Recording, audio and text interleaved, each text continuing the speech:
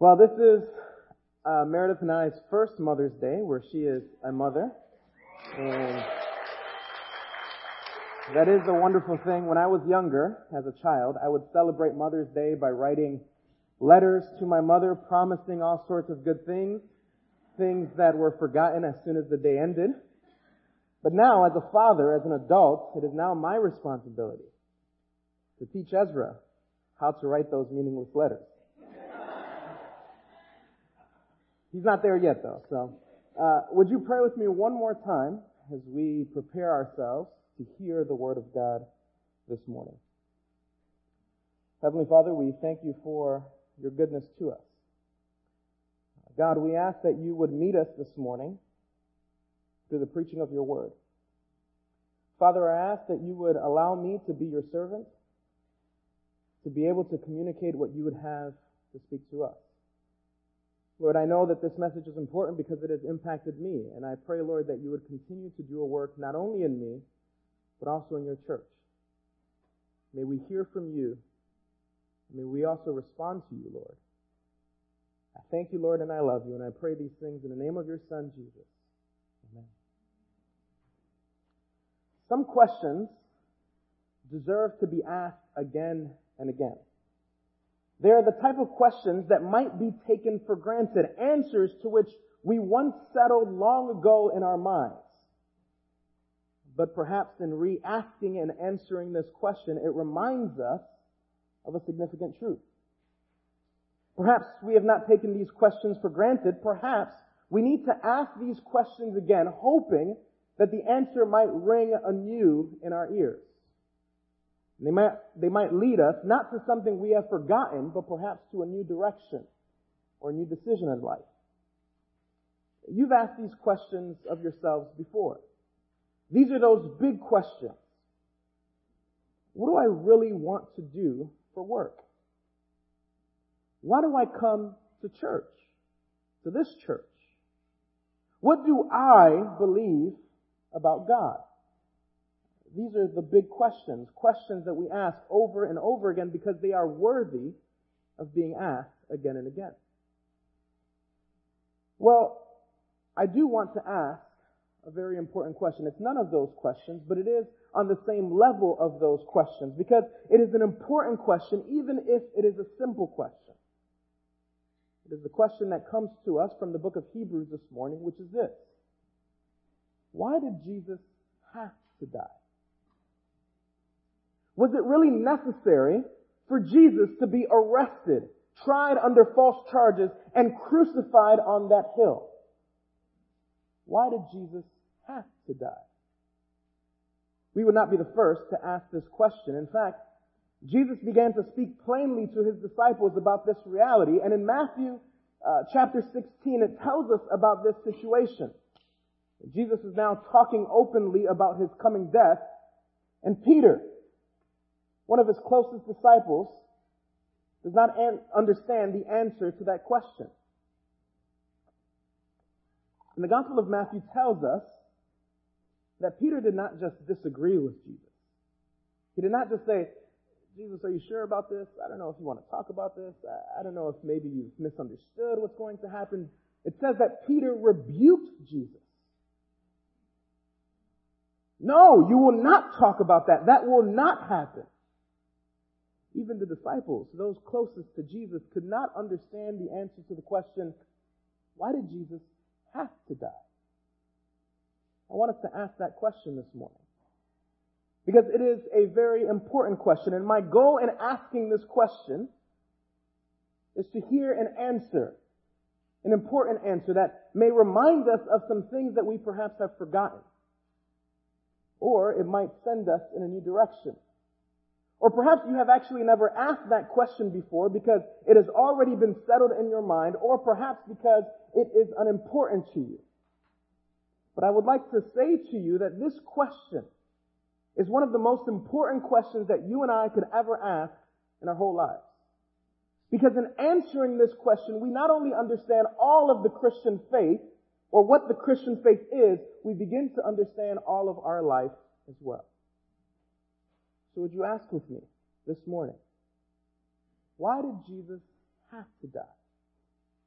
And in order for us to find an answer to this question, would you turn with me to Hebrews chapter 9, verses 15 through 28.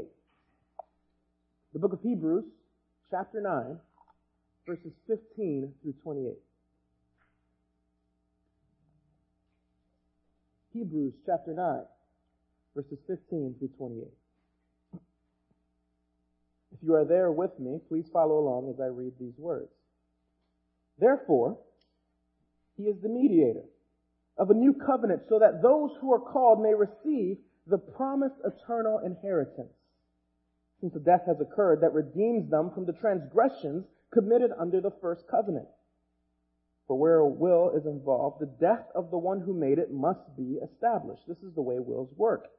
For a will takes effect only at death, since it is not enforced as long as the one who made it is alive.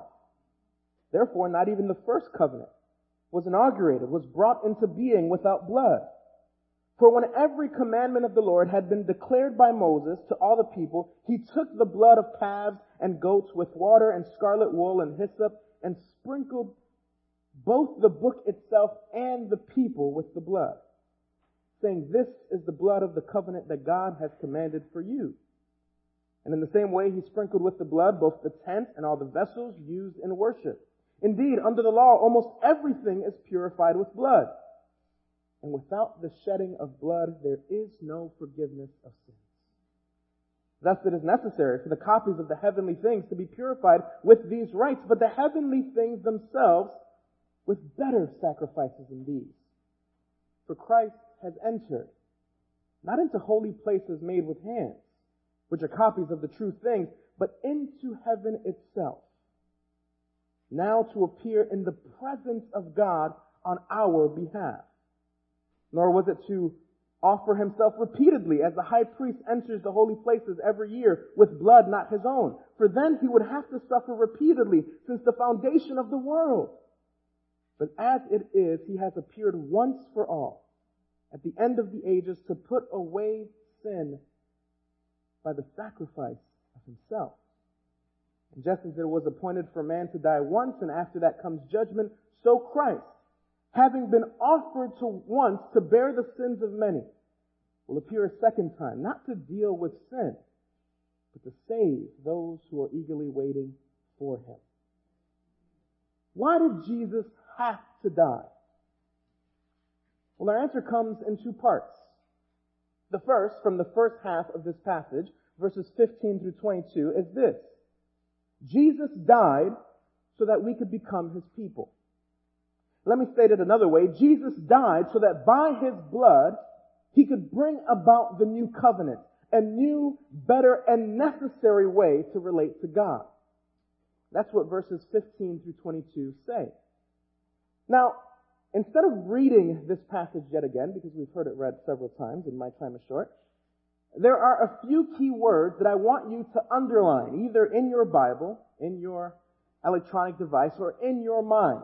Some of us don't like to write in our Bibles, so in your mind, underline these key words: mediator, new covenant, eternal inheritance, redeems, transgressions under the first covenant. I'll say those again.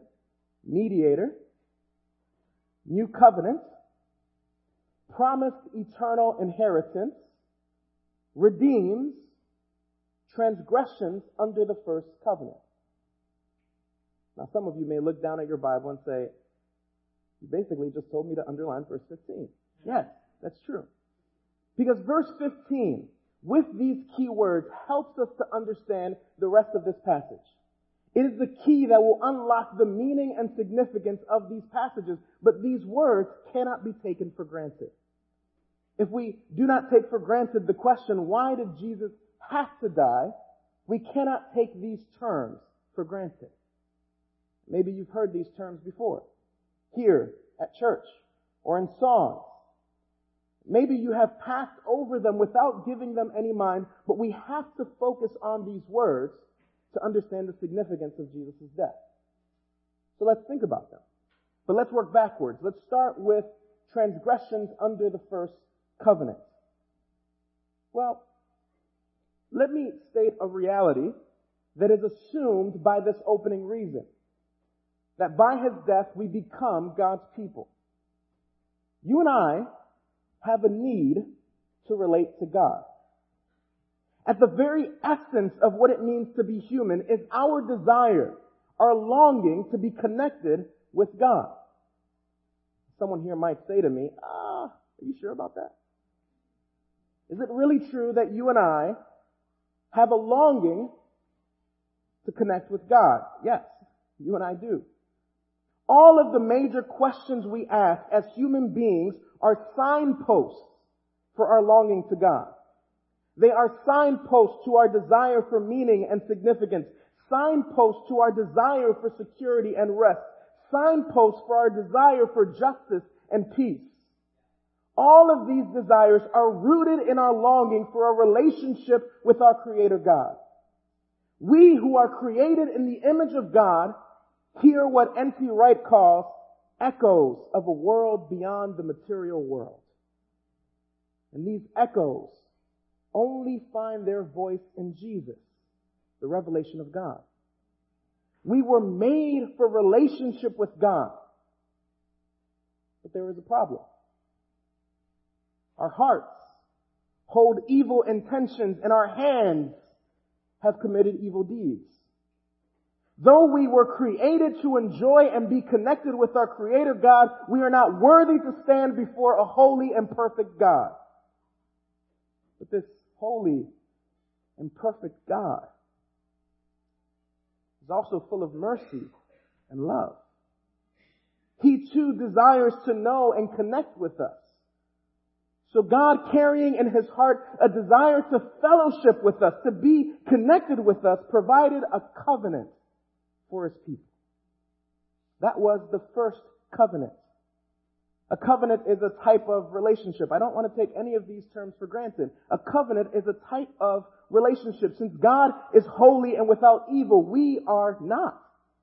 And because God intends for a special and more intimate way of relating to us, the only way to have a relationship with God is to have a covenant type of relationship. Now let me try to explain the difference between a covenant type of relationship and a non-covenant type of relationship. Imagine you have a friend who is single. You have a second friend who is also single. Those of you who are single in the room probably are thinking, when does that ever happen? A friend with two single people. Let's assume that this is the case. You have two single friends and you imagine to yourself, these two individuals would be a great match. And so a few days later, you talk to your friends and you say, hey, maybe the two of you can get together for a date. And to your astonishment, they say yes. And so they go on a coffee date. And after a few days, you see one of your friends and you say, hey, John, how did the coffee date go? And your friend John says, it went well. She's great. But it didn't really work out. We really didn't have a connection. In fact, I'm on my way to a coffee date now with someone else. How would you feel? Well, you might be disappointed. Maybe you were sure they'd hit it off. You were sure there was a connection there, but it was only a first date, right? That happens. Not everyone is compatible with one another. They hadn't made a pledge to one another. Now imagine the scenario went very differently. Imagine you had these two single friends and you connected them together and they hit it off. In fact, after a few months, they become engaged, and after a few more months, they become married. And you see your friend John, who you haven't seen in a while since the wedding. You say, hey, John, how's married life? And John says, well, it's okay. You know, she's a great person, really like her, but I'm actually on my way to a coffee date right now with someone else. How would you feel? Quite differently, right?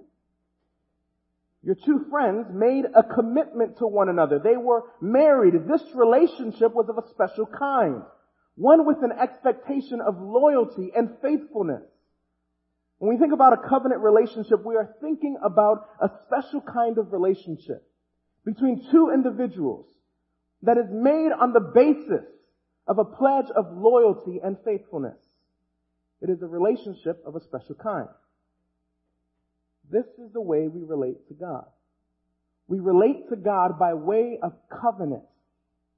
It is the kind of relationship that is based on a pledge of loyalty and faithfulness. You know, sometimes you and I act as if we can interact with God on a non-covenant basis. As if we've taken God for a coffee date and can just walk away. Maybe I should pause here for a second. Because some of us have wanted to interact with God, but only interact with God on our own terms.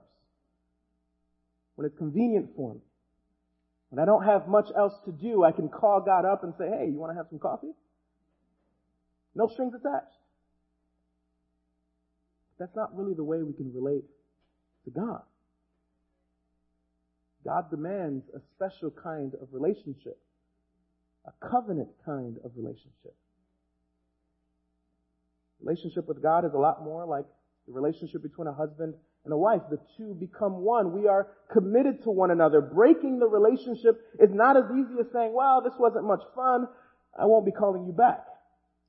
But to break a covenant relationship is to act unfaithfully. But even this marriage analogy doesn't fully capture the covenant relationship with God. You see, in marriage, two individuals come together as equals. They are on equal standing, but when you and I enter into a covenant relationship with God, we, who are broken and sinful, are entering into a covenant relationship with a God who is holy and perfect. So when God first established His first covenant, He did so by blood. Blood was used to guarantee and purify the people. That is what this passage is saying. We've already heard over and over again from the previous sermons that this was a way to initiate the relationship. It was a way to remove the stain of sin from the people's lives. Only blood can pay for our sins. Only blood can make us pure. Only blood can initiate the covenant relationship. But this was the first covenant. Almost immediately after what happens, it's described here in our passages about the sprinkling of blood. This was recounted in Exodus chapter 24. Almost immediately after the people entered into this covenant relationship. Do you know what they did? Exodus chapter 32 tells us. Just a few short chapters afterwards, they acted in unfaithfulness. They asked Aaron, make us a new God. And when that God came out, do you know what the people said? Behold your God who brought you, who rescued you from Egypt. They lived and acted as if they had another lover. This is in fact the metaphor that is used in Jeremiah, which initiates this conversation of a new covenant. Generations afterwards, the problem still persisted. And God says, I have been a faithful husband to you. And you have been an unfaithful spouse. You have lived with other lovers. You have prostituted yourself. But I will still love you. And I will make a new covenant with you. And I will give you a new heart. I will give you a heart that will be fully devoted to me, where you will truly be my people, and I will truly be your God.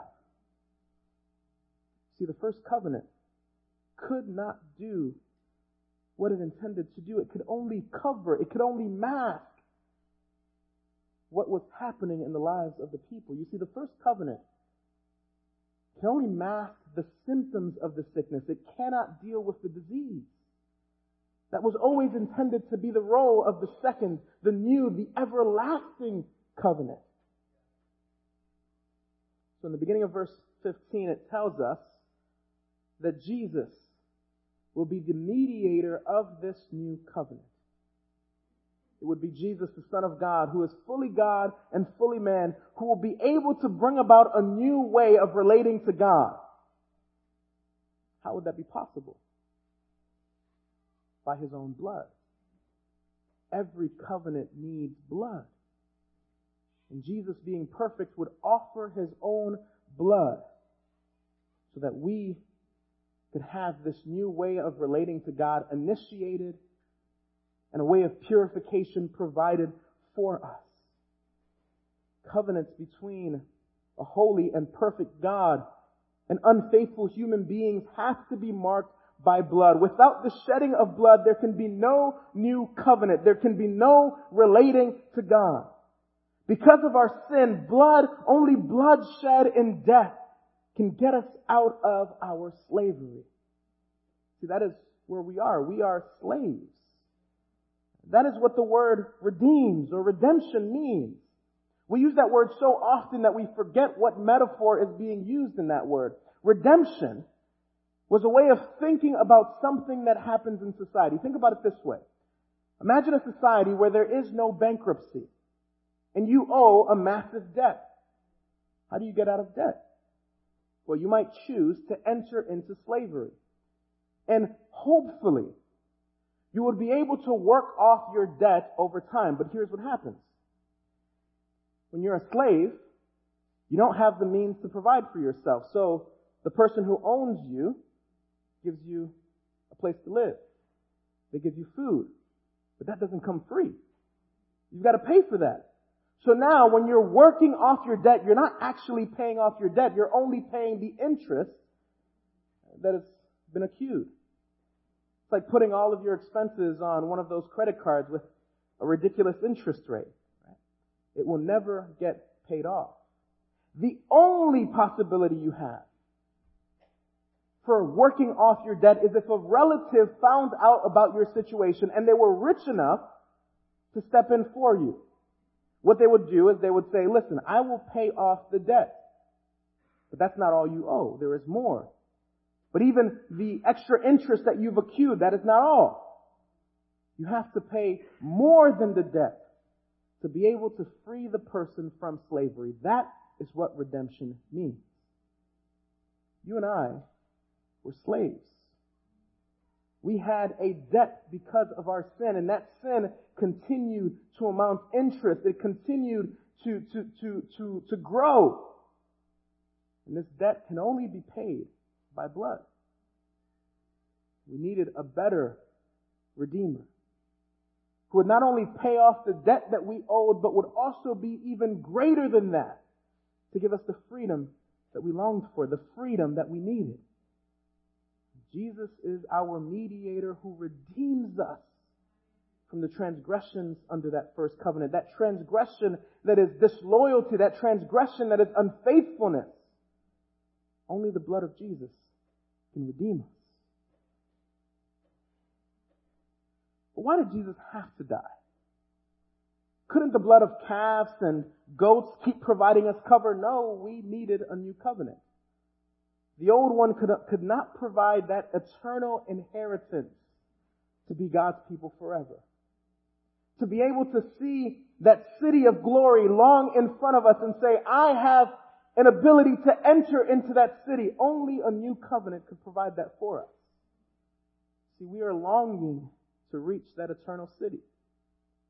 And that is our inheritance, to be named children, people of God, and to be able to enter into that city. But how could something like that happen? How could we be guaranteed something eternal?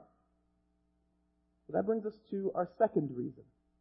The first reason why Jesus had to die is because he had to make us his people by way of the new covenant. The second reason is this. Jesus had to die so that the guilt and power of sin could be removed from us forever. Jesus died so that by his blood we could be forgiven and stand before God pure for all eternity. It is a sacrifice made once and for all. Let's look at a couple of verses here. Boy, time is going. Let's look at a few verses here.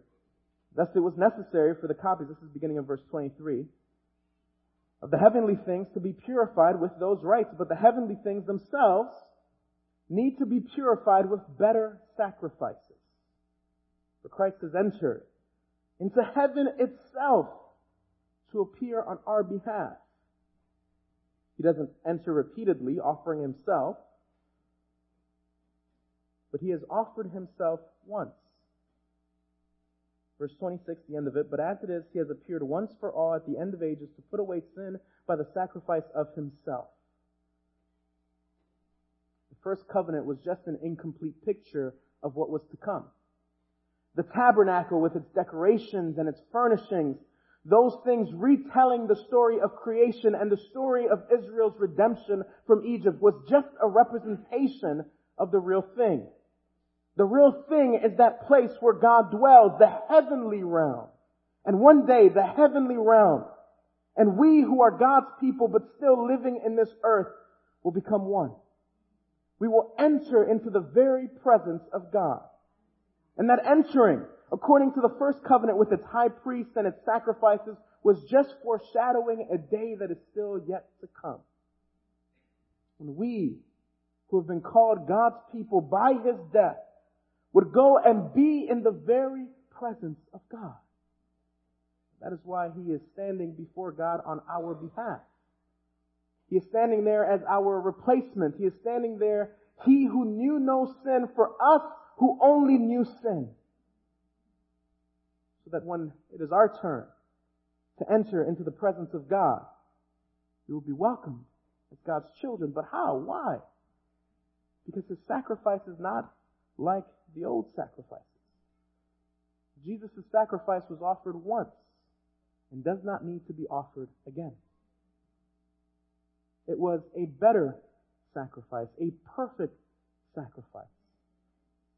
Let me use an illustration from another preacher by the name of Nigel Benyon, who puts it this way. He says, imagine yourself in grade school yet again, and you've been given detention for disrupting the class.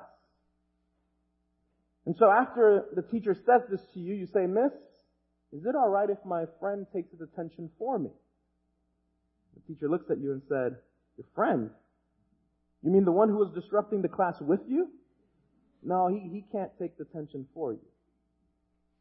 And then you say to the teacher, well, miss, can another student who has not disrupted the class, who is in fact in another class, can that student take the punishment for me? The teacher says, no. You cannot force someone who is unwilling to take your punishment. So there you sit in detention. The preacher says that unlike those examples, we have a better sacrifice. One who is without guilt, but one who is willing to take our place. One who offered himself to take our place. One who is equal with us, but also equal with God. And he himself stands for us so that we might be able to enter into the presence of God. It is recounted that when the high priest returned from making the yearly sacrifice, the people who had been waiting eagerly for the return would stand there hoping that he would come out. Because he knew if he came out, that meant that God accepted the sacrifice. And when he came out, the people rejoiced. The author of Hebrews says to us, we are also waiting for our Lord to return. Not because our Lord needs to make another sacrifice, but because our Lord will say, now it's time to enter with me into the Holy of Holies. Into that place where God dwells, where we can stand face to face with our Creator God. We can enter into the very presence of God. That is what we are waiting for. That is what the return means for us. It is judgment, yes, because all will face judgment, but for those of us who are called the people of God, judgment means reaching that day where we will finally have our longing secured. We will have it met, and we will be in the presence of God. By his blood, we have been washed clean and enter into the presence of God free from guilt, free to receive the love of God. Because of his death, we are free from the guilt of sin and freed from its power over us. And that is our crisis. It is not that we are just guilty, but we are in fact guilty. It is not just that. It is that we are unworthy. Let me repeat this. We are guilty, yes. We are unworthy apart from Jesus. But that is just one problem. sin also has a power over us. That is why the old covenant could not work, because it could only mask the issue and prevent it from extending itself. But every year you had to prevent it. You had to provide a sacrifice. Now the power of death has been defeated. And though we will not see perfection until He returns, the Holy Spirit, which is God's Spirit, now resides in us. And we who are loved by God become lovers of God. We act in love toward God. We obey Him not because we have to, not because we are worried of what's going to come around the corner, but because we are lovers of God. God has given us a new heart. We are in a loving relationship with this great, awesome God. Why did Jesus have to die? He died so that we could become His people. A people who, according to this passage, are beloved and forgiven. Because He died and shed His blood for you and I, we can enter into the presence of God as His children, made pure and free. Before I take my seat, let me leave us with a few implications for this. Maybe my time has gone too far, but let me just give you a few more things. You and I all desire to know God, to have a relationship with God. I want you to ask this question. How will you be able to stand before God on Judgment Day? How will you do it? I want you to think about that question, and I want you to exhaust all of the options in front of you. Maybe I could find an animal and provide that blood for me. Well, that won't do it. Maybe I can just work hard enough. Maybe I can be... That won't do it. There's only one way. The blood of Jesus. That can wash us pure. How will you stand before God on Judgment Day? If it is apart from the blood of Jesus, then you will not be able to stand in the presence of God. Number 2, I want you to know that God has a desire for you. And in this desire, He loves you. Maybe you've come with the nagging feeling that there is some sin in your life that you are ashamed of. You feel like it's too much. You look around this room and you think, they've never dealt with something like that. Maybe they can be forgiven, but God cannot forgive me. God is unwilling to love me. This passage teaches us that God is in love with you. He wants to love you. He has offered a forgiveness once and for all. Accept that forgiveness. But number 3, and this might be true for most of us in the room. If you have been called a child of God now, if you have accepted in faith this relationship with God, I need to remind you that you are now a lover of God. And sometimes, like that person on Facebook stalking their old loves, out of curiosity, we go back to the way things used to be. We go back to former idols and former loves. And we act in ways that should not be true of us who are children of God. What sin have you been holding on to? What idol is trying to seduce you? Old loves come back. But you are now a child of God. And you are in a covenant, loving, faithful relationship with the Lord. He has given you His Spirit so that you might be able to resist the devil, flee temptation. Those idols can only promise things that they will never give you. Things that only the Lord will give you. Those big questions, satisfaction, rest, security, peace, justice, those only come from a relationship with God. Put away those idols. Put away those former loves. And live in faithfulness to God. The old hymn asks the question, what can wash away my sin? What can make me whole again? There is nothing but the blood of Jesus. It was for you and I that He died, so that we might become His people, beloved and forgiven. Let's pray. Jesus, we thank you for the sacrifice that you made. We thank you that you are our mediator. We thank you that in you we can stand forgiven and can long for that day when we will be in the eternal city, unhindered by sin and death, unhindered by separation.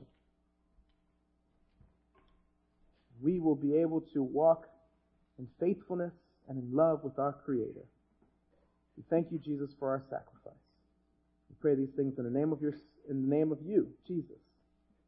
Amen.